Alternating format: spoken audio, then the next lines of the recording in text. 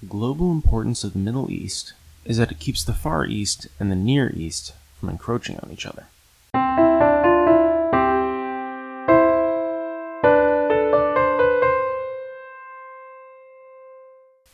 Good morning and welcome to the first Friday of July.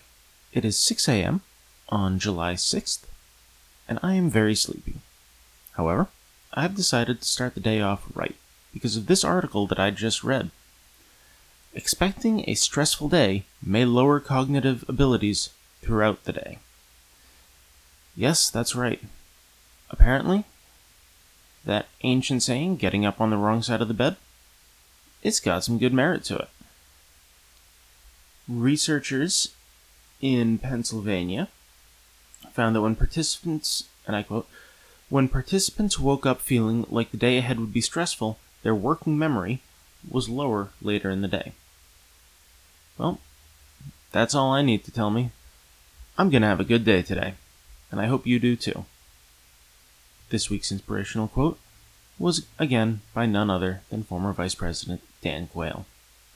Today's bird of the day is the northern flicker, a fun little woodpecker that I happened to see outside my apartment the other day. Happy Friday.